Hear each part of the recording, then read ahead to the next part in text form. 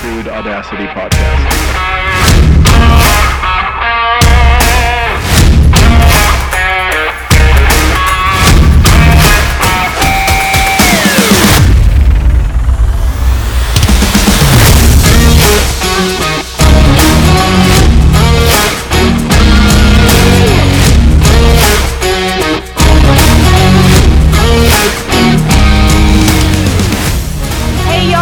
Listening to the Crude Audacity podcast, the podcast that talks shop shit and all things strategy with oil patch influencers.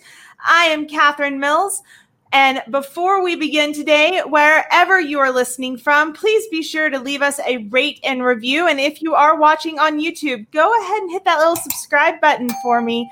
I love seeing your engagement, your comments, questions, feedback, and I know our guests love hearing from you as well because they like to know how they did. So, without further ado, as everyone knows across the board, we are seeing a push and a pivot for a leaner environment in both oil, energy, and really across any industry right now. And it's something that management is really struggling with. What's the right way to do it? How do we provide more for less? And how do we do so effectively, efficiently, and really continue to produce the results we previously were? Everyone's sort of navigating it, right? Well, you hear about the riots in the Rockies and the Blythe in the Permian, but do you ever really hear from small town USA? Here, our very first Mississippi interview. I know you guys have been hearing me talk about Mississippi for a full year now. Mr. Steve Richardson, welcome to the Crude Audacity podcast. Thank you, Catherine. Thank you. So, is this your first podcast? This is my very first podcast. I have no experience doing this. Do you ever listen to podcasts? No, I think I did a long time ago when they first came out.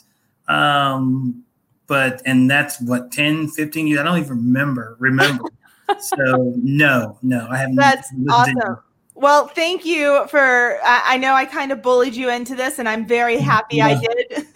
No, very happy to do it. Very happy. I cannot wait. For those that don't know, Steve was actually, he gave me my first internship in the oil field and actually midstream, not upstream. So he is used to me. Thank God. And to this day, when I go home to Mississippi, Steve does a very good job of warning the pumpers before I arrive. So, Steve, you have seen it all. You've been in the big companies. You've moved down to small town USA. You are really getting to see sort of the full breadth of how this new, let's call it a downturn or pivot, whichever you want to call it, is really affecting the different sectors of the field. And what most don't realize is that the oil field is absolutely everywhere in every state. So before we begin, can you kind of give us your background, how you got started in oil and energy, where you've been, and how you ascended into the roles you have today? Well, I graduated from Purdue University way back in 1990. And after I graduated, I took my first job with Amoco. Amoco. And I've worked there for Amoco / BP for 11 years. I think it was only Amoco for 2 years. I don't really remember that much. But you learned a lot. So with Amoco and BP, I worked in Houston, Denver, Kansas, Kansas again, or Houston, then Canada, then Houston again, then Louisiana, and then Mississippi. So I worked between Amoco and BP for 11 years, and that took me to about 2008. And then I decided, moving around, my kids were small, wanted to see them play soccer and hopefully tennis. And so I took a job with TELUS, small company, and I've been there since 2008. I cannot believe you've been with us for that long. Yeah. And I say with us like I'm a part of it. I'm not. Yeah. And when I was working in Amoco and BP, operations engineering role, project engineering roles, marketing, NGL marketing, and plant manager roles. And when I left there in 2008, I was a plant manager at the Pascagoula gas plant, then decided to take a role with TELUS. And here I am. Well, I don't get to talk to many from the midstream sector all that often. So I'm really excited to see your perspective on everything. But you're not just midstream, you're also over operations at TELUS. Yeah. 2018, again, for the 2008 to about 2018, I was doing just strictly midstream operations management. And then 2018 on, I got promoted into doing both the oil and the gas assets and also the midstream. So that's that's pretty interesting because usually the upstream and the midstream, they don't really communicate. It kind of stops at wellhead. So yes, it does. Yes, I'll be curious to pick your brain on that a little further. But having gone from, some of this larger corporate environment, very structured, down to and seeing really everything. I mean, Lord help you, you were in Canada. I'd love to hear your thoughts on Canada right now. But I'm just saying, like, what are your perspectives and the changes in environment and honestly how everyone should be navigating from the big guys down to the little guys right now? Well, I had a leg up when I was graduating my senior year. I remember an interview. I think I remember the guy's name. His name was Warren Keys. And he was telling me about you're taking your first few years into a bigger company than what the natural path is from them was to go to a smaller company.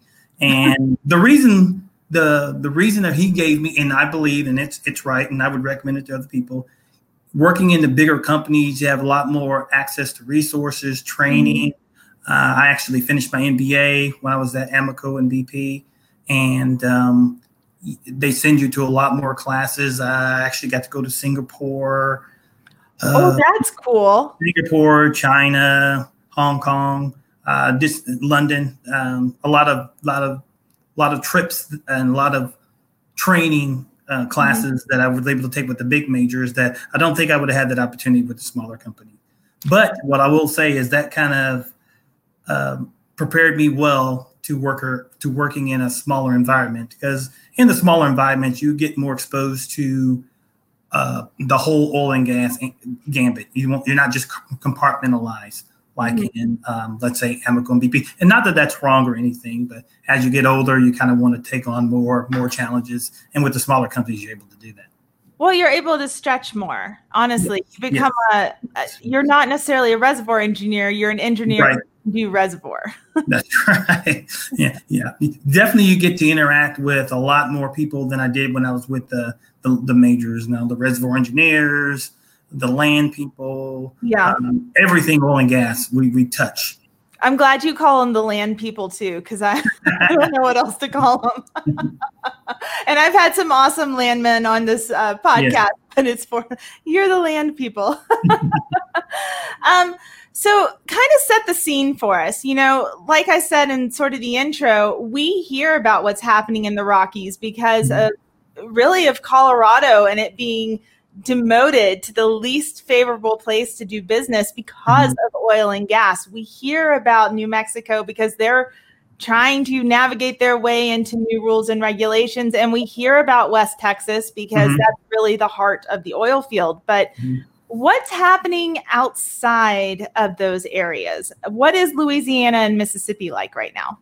Well, I can't speak a whole lot to Louisiana, although I would say it's probably more similar to Mississippi than I would say West Texas. But we have a lot of wells. We have a lot of small producers.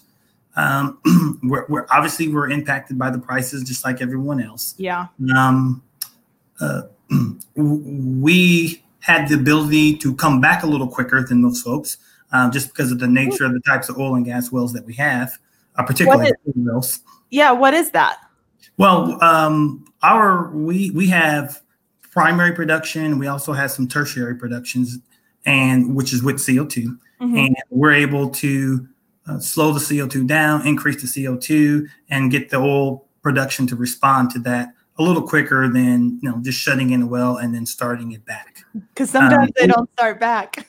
Sometimes they don't start back. Even with CO2 wells, sometimes it's when you reduce the CO2 a lot, it's a little tougher trying to get it back, but it does eventually come back.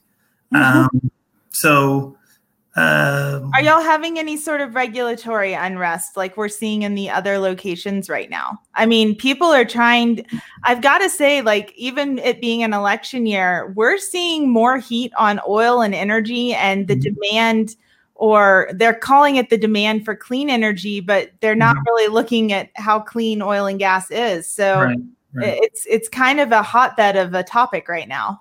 Well, from where I sit, we're certainly not immune to that, but in Mississippi, I have not seen any kind of unrest or toward oil and gas, or it's just been more about responding to the prices. So no political pressure, no. Fortunately, we just don't see any of that. That's kind of awesome. I think that might be what did the governor of South Dakota do? She invited everyone to come do business in her state as opposed to all the other ones. Maybe we can start that in Mississippi. Didn't know that. We are oil and gas friendly. Yeah, most people don't think about oil and gas in Mississippi in the same breath. So isn't that kind of cool though? That's how rural we are. That's actually a little scary now that I say that out loud. So talk to me more about the midstream side of what you do, because when everyone thinks midstream, they just think these huge pipelines that are being protested, going across Indian reservations, all of it. And there's a lot more to managing a midstream company and a midstream group. So can you dive into that a bit? Well, yeah, I'll do that.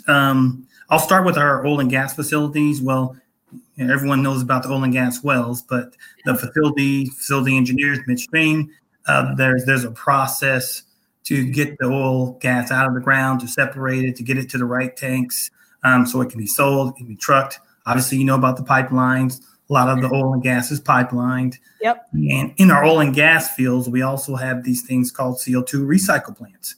So when the oil and gas and water and CO2 comes back out of the ground, it has to be separated. The CO2 is recycled back into the ground. So there's compressors and a lot of equipment that's needed to do that. That doesn't shut down. It sits there and circulates 24 hours a day, lots of volumes. So those facilities, designing those facilities, dealing with all the regulatory requirements, keeping them operating, that's something that we do.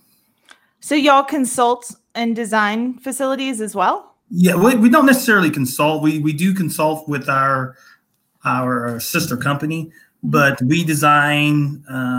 This is the year 2020, so a lot of our design work we'll do ourselves, conceptual designs, process simulations. Now we're smart enough to realize if there's some civil engineering, some structural engineering, something real specific, we'll go out and get that help.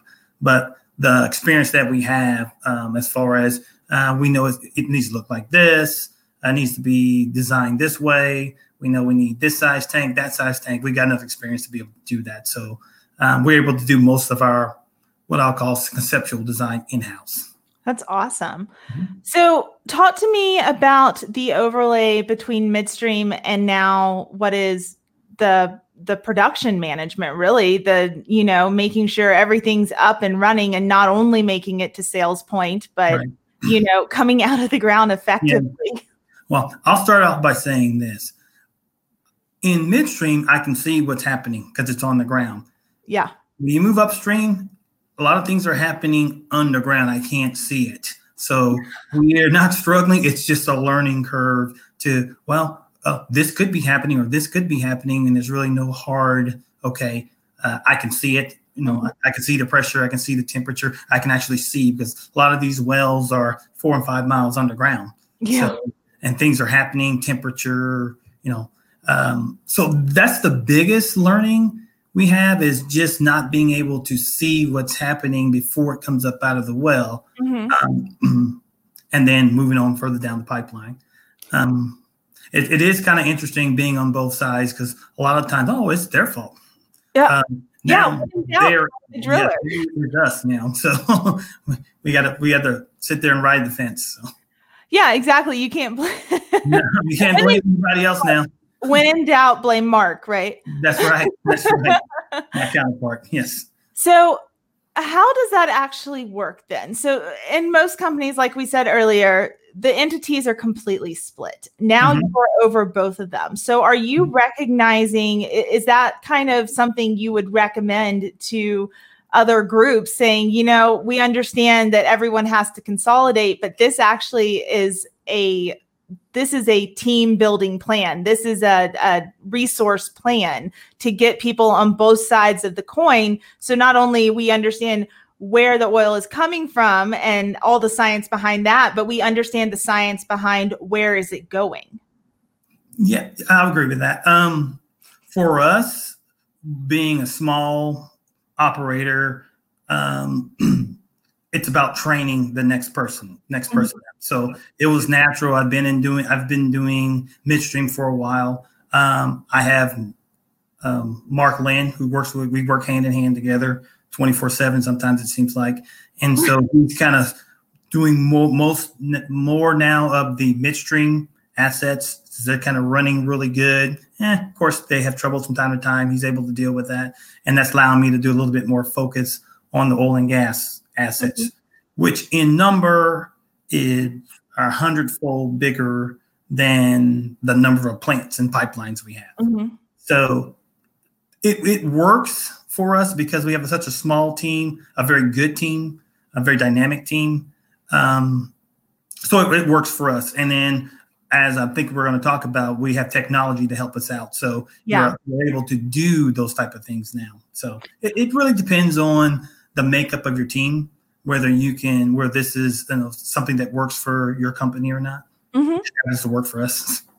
Well, that's kind of interesting and really leading to the point, and the reason I wanted to sit down and interview you is many managers are being put in the position now where they have to consolidate. They have to deliver more with less, and honestly, for less. And,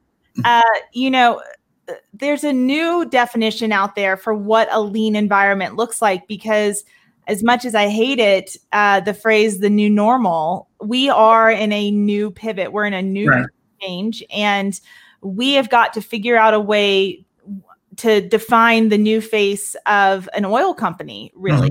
So can you kind of take me through, and speaking to management, like what you have to do, how you're actually evaluating working lean?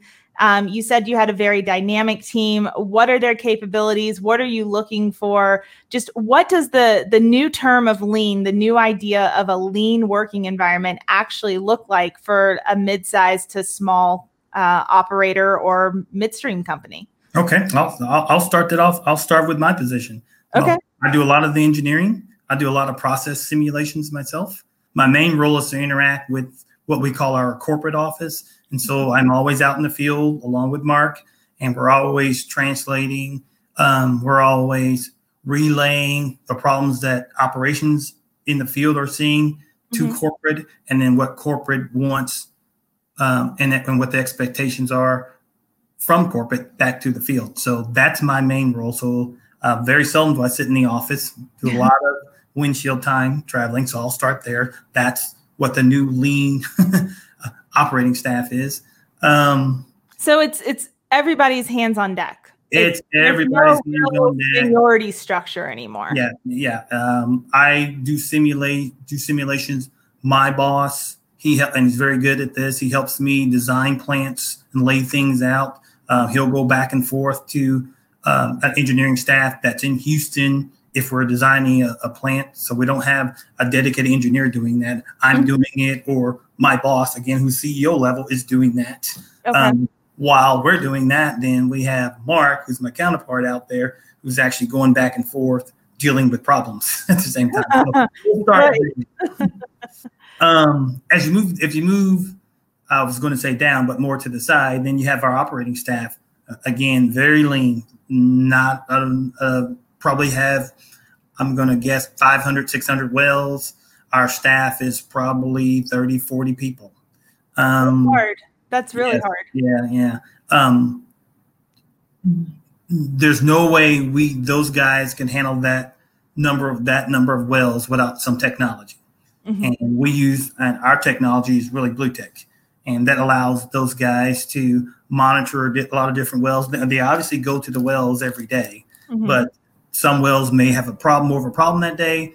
The alarm system will let them know so they can redirect themselves to reprioritize their schedule so they can deal with the problem wells to keep the wells producing or the plant running for that matter. Yes. So you really haven't, I mean, you're talking about the pumpers really. And that's kind of interesting because when you introduce more technology, and I mean, as you know, BlueTick is another family company. It's a SCADA company. There's no secret on LinkedIn that I'm wrapped up in that one as well. But one of the pushbacks I get up here with my guys is we don't want more automation. We don't want more technology put in the field because it potentially compromises their job. And I'm always saying, you know, a digital twin is an assistant, not a replacement. So how did you sort of navigate that with your team? You know, I've heard that before, but in my years at Amoco, BP tell us it just never worked that way. Usually you have a certain number of folks and then they need some help. And some help is that technology to be able to look at different wells. But by the same token, they're learning a different skill. They have to keep that working, keep the end devices talking to the SCADA system. If you don't have good data, then you know the SCADA system is meaningless. So those guys are learning that skill. And then what usually happens is as people they'll retire. We just may not replace that person because we have the technology. These guys have the skill. They're learning this. And so they can handle more wells without having to replace that guy. I've never seen it where, okay, we got SCADA technology now. So we can cut 10 folks. It never works that way. At least not in my experience. From the big guys even down to the little guys. Even the big guys, even down, especially down to the little guys. This is never works that way. Because I always say it's because of the art of interpretation. You're never you might be able to, you know, put more data on a spreadsheet, but it's a computer can't interpret really what the appropriate calls of action or call for action rather than someone who's been working for 40 years. So it's interesting to hear that that's how you're navigating this new pivot is really through better data. That's right. And you hit the nail on the head. Those guys have to be able to interpret that data. Oh, yeah. And like you said, there's a lot of data. But by the same token, the most important thing is not to negatively impact the environment. That comes first. Okay. And so, you know, those are their marching orders. And we all lose sleep sometimes watching things and learning how to tweak the sensors and making sure the sensors we've had, and BlueTick's been really good with this, helping us go through different renditions, I guess I would say, or of end devices to get something that's not a nuisance alarm, because you can tell if you got 40 people and you got 500 or 600 wells, if you get a nuisance alarms and those guys, you know, pretty quickly they'll start ignoring alarms. Well, you definitely don't want to do that. So like I said, again, BlueTick's been very good at helping us sell in on something that's really robust for our guys. So how have you gone through the process? I mean, everyone's going through layoffs right now. They're going through some form of consolidation. When you were sitting there understanding what you need to deliver to the corporate office, your managers, because everyone has a boss. Even I have a boss. But you know, how are you sitting there and making the decisions? What are you using to sort of navigate, you know, how you keep those critical skill sets on your team and can still continue to train your team up? Because to your point, that doesn't stop. You still need someone to ascend to the next role, and you have to give them the resources to do it. Right. Again, with us, it was a natural. Even before all the COVID-19 and all these situations were coming about, we always had a pretty lean staff. So we started marching down this path, maybe 5-6 years ago. Oh, so, really? Oh, yeah. So this just started in 2020, and so for us, and I'll say it, it's been business as usual. Of course, we've had people around us that's fallen to the COVID-19. We've had contractors And for us, the biggest impact have been contractors, not so much our own staff, and being able to deal through some of those things. But as I was saying, we started going down this path 5 or 6 years ago. So we're not as impacted today, other than the prices and turning wells on, turning wells off. Mm-hmm. But as far as laying people off or bringing new people on, or changing how our staff is learning, that hasn't changed at all.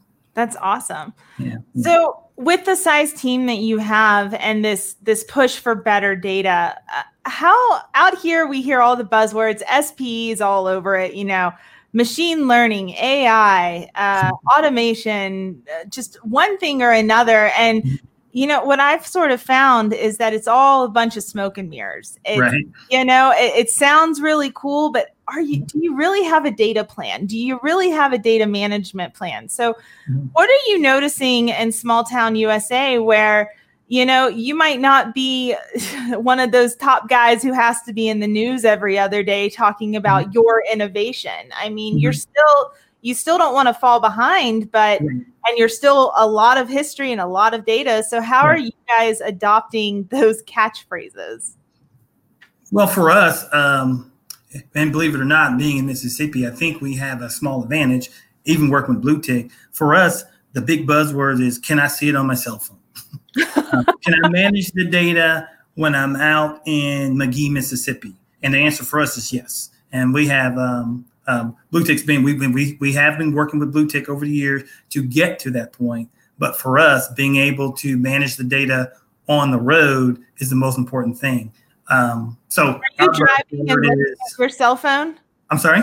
Are you driving and looking at your cell phone? Oh, no. I said in McGee, Mississippi, when we're at the gas station, filling up for, going into the store, getting something, having to check our messages or I just jest about that. It's more being on site and some other well is gone down in, Baxterville, Mississippi. But we can see that while we're sitting there in Raleigh, Mississippi. Yes. We don't have to go back to the office, go to our computer and see what's going on. That's the most important technology that we have. And to be able to graph that data on our cell phone too. Right there. You're a visual person. You like the visuals behind the data so you can see where an outlier versus a novelty is actually occurring.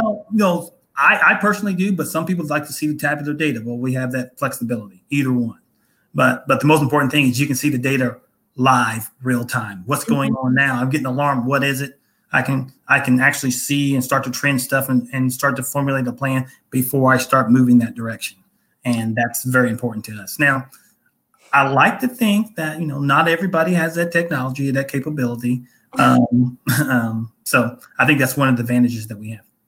That's kind of interesting, though, that you said you have an advantage being in small Mississippi, and I always say small because I'm so used to the Delta, so that's, I like Flora, Mississippi. There's probably 20 people that live there, honestly.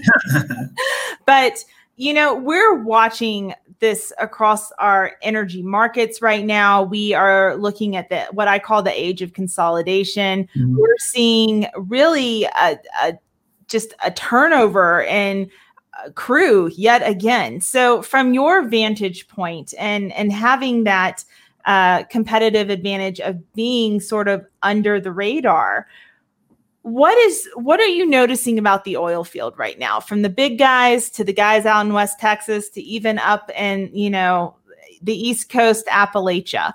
What are you sort of seeing across the board? And from your experience, how are you sort of digesting it all? Well, the thing when I hear about it in the news, and honestly, I don't watch a lot of the news, it all keeps coming back to me as how much does it cost to produce the oil? Okay. Mm-hmm.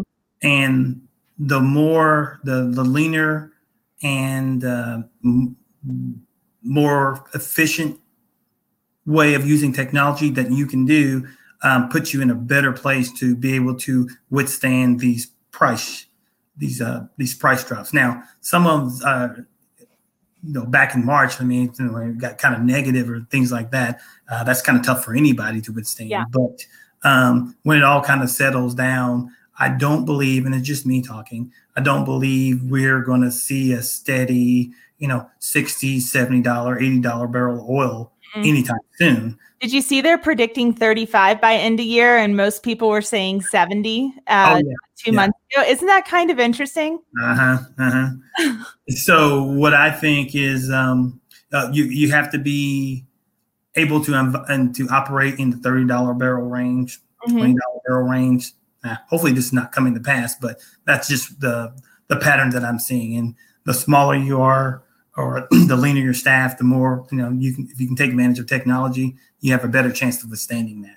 So maybe lean isn't the right word. Maybe it's more efficiencies. Maybe it's down to pushing back to training opportunities and filling in that gap so that you can allow people, like you said, you're not just a production engineer. You're also a pumper. You're also the reservoir guy. Like you have a more well-rounded resume as opposed to you are just one sort of specialty. Well, that's true. Yeah. And that's fair. That's fair. Yeah, I would agree with that. Yeah. The more tasks you can do, the more things that you can do, the better chance you have of surviving it. I would say so. So what is your prediction, taking markets out of it, taking price out of it, and just knowing that we are pivoting right now?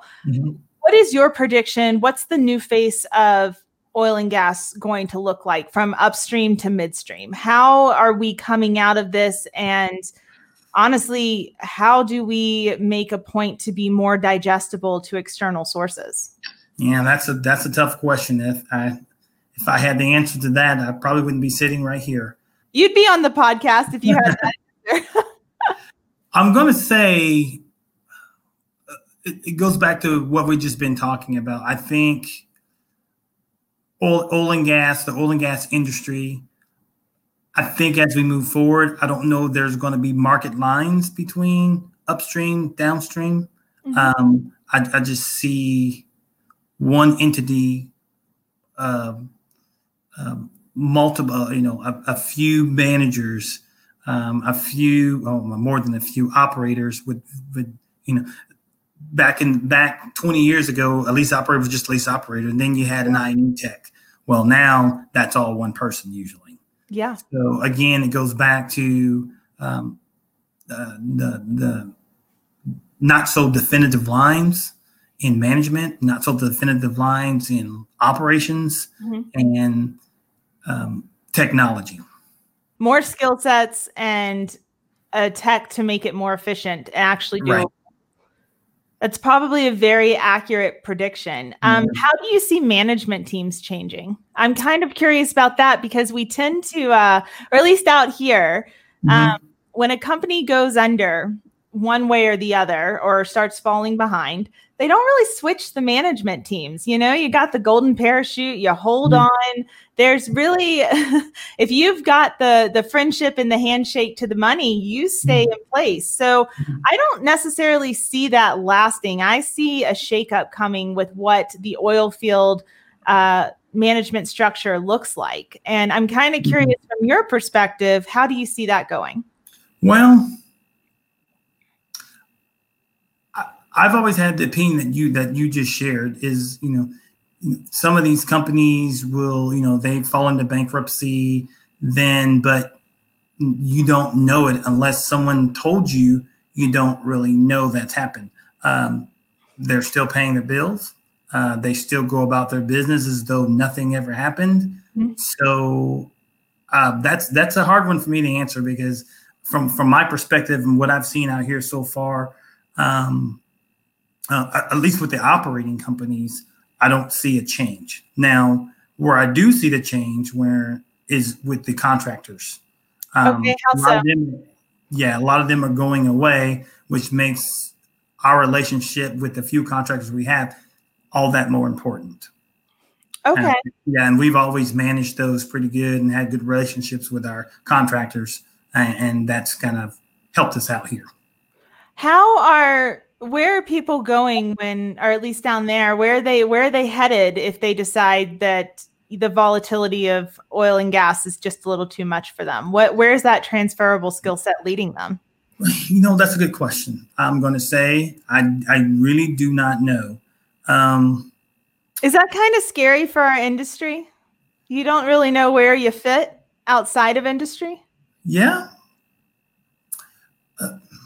Yeah, if you sat there and took a really hard look at it, I guess it would be kind of scary. I try not to dwell on the things that I can't control. No, of course, no, we're not immune to it. Everyone's always talking about it. Oh, yeah.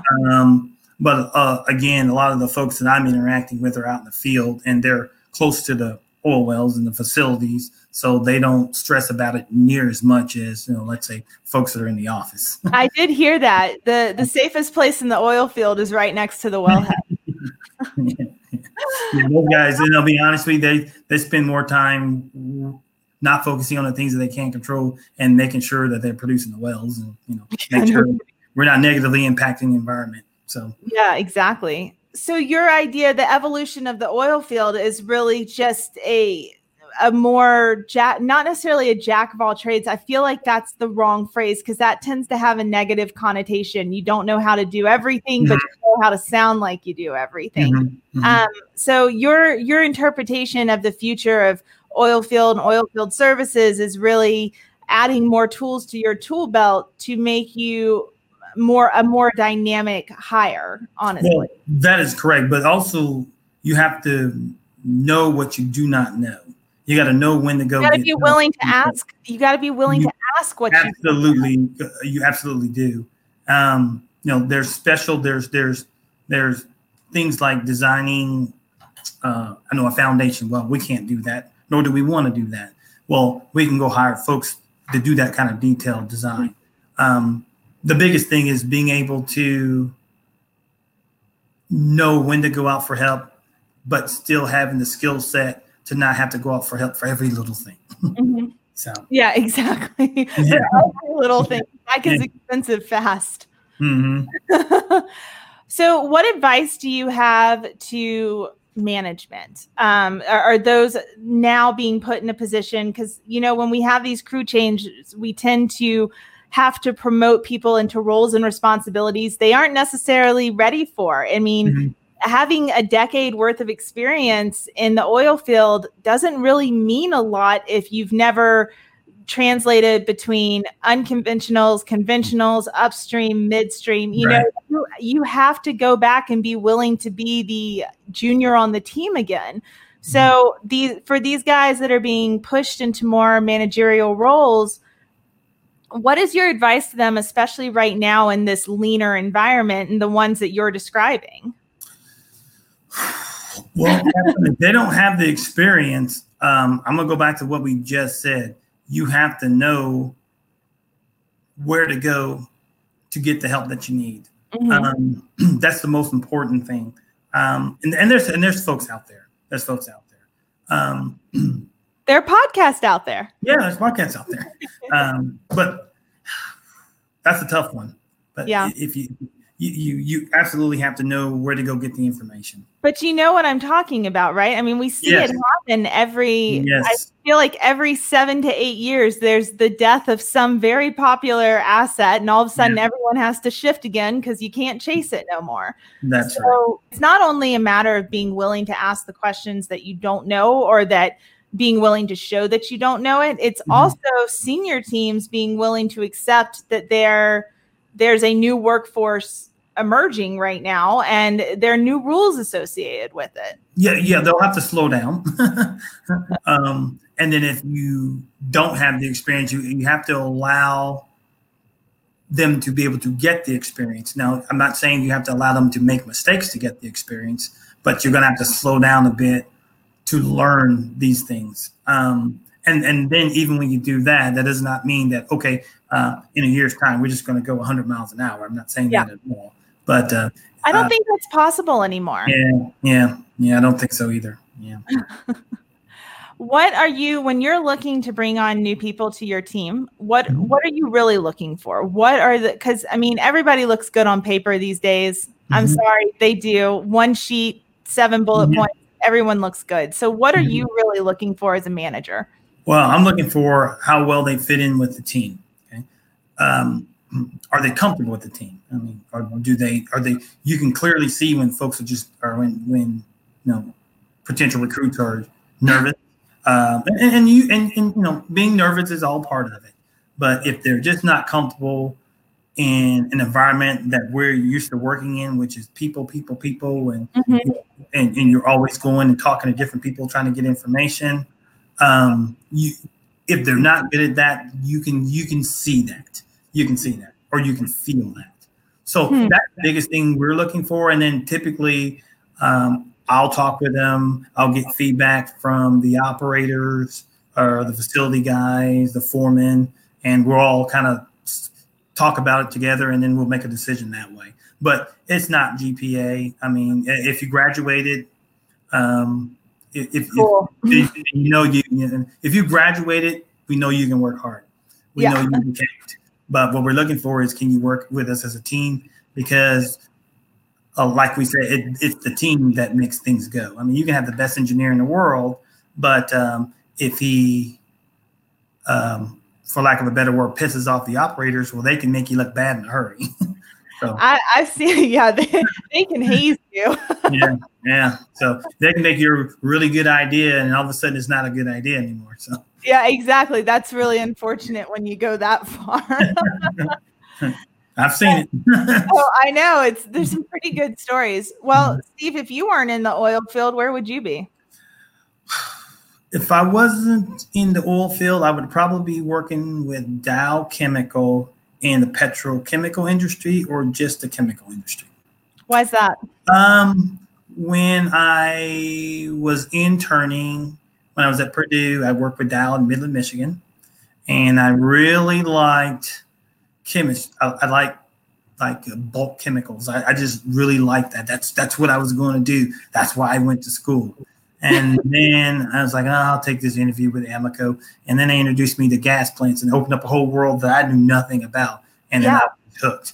So then when I was at Purdue, did my engineering classes, didn't know anything about a gas plant or a CO2 recycle plant. Or you don't learn about any of that stuff. I mean, heck, even a petroleum engineer, they could actually probably do pretty well in the midstream side, and a lot of them don't actually examine it. So exactly, my counterpart is Mark Lynn. He's an electrical engineer, and we absolutely would not be as efficient as we are without him.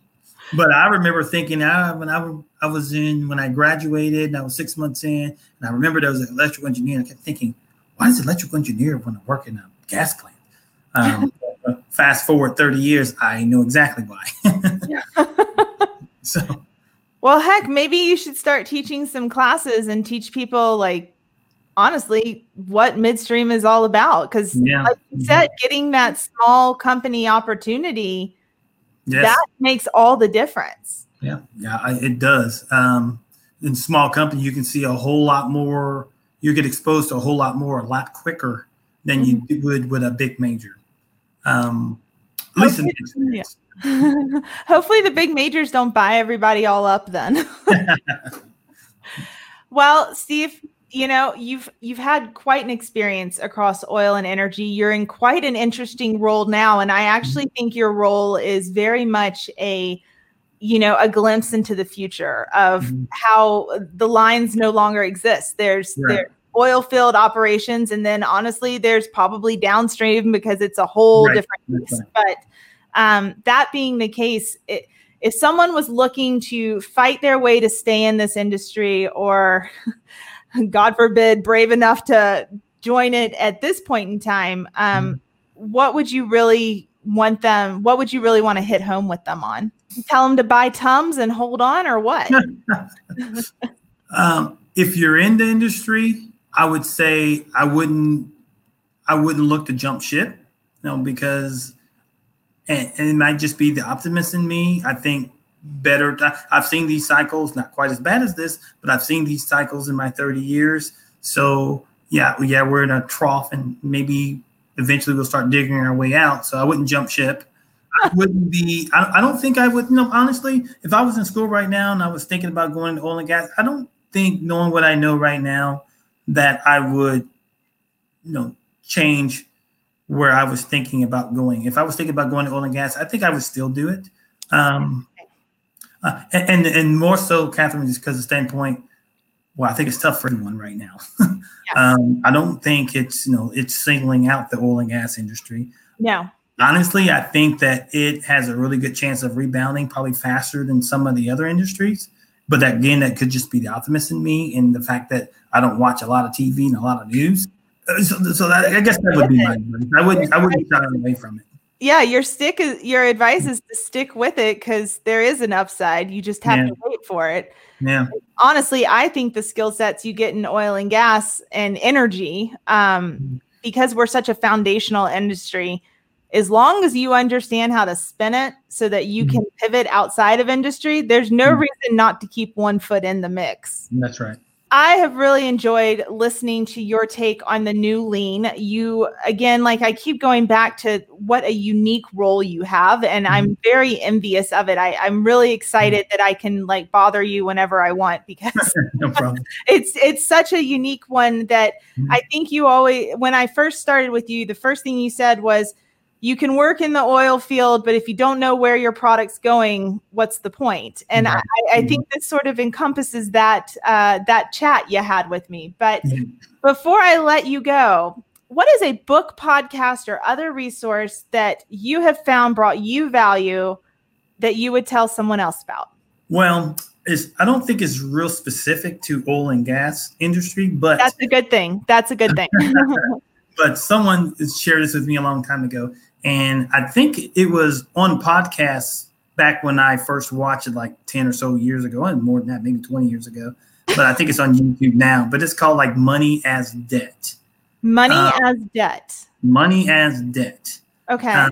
And for me, I like the business, the business part of the oil and gas. I went back and got my MBA when I was with BP and Amoco. And so this is a good description of how money came to be and how people think of money and where money started. And I just recommend it to anyone. What do you mean how money came to be and where money started? The history of money? The very history of money, from the very, from gold coins all the way to, okay, it's legal tender now. And it was just really very interesting. And it's a good lens into business. So I would recommend that to anybody. The business of oil is to make money, correct? That's right. That is correct. So then that is a perfect recommendation. Well, Steve, thank you so much. I have been so looking forward to this interview. I think your perspective on how we are pivoting as an industry is right on point. And I would highly encourage anyone to connect with you through LinkedIn or, get a hold of you in some way, because you definitely have some of those insights, just your experience and your time around the oil patch. Exactly sort of where to pay attention, even though there might be something shiny and flashy in the distance. And I've always really appreciated that about you. So thank you so much for taking the time. And thank you for being my first Mississippi interview. Thank you, Catherine. This was fun. I enjoyed it.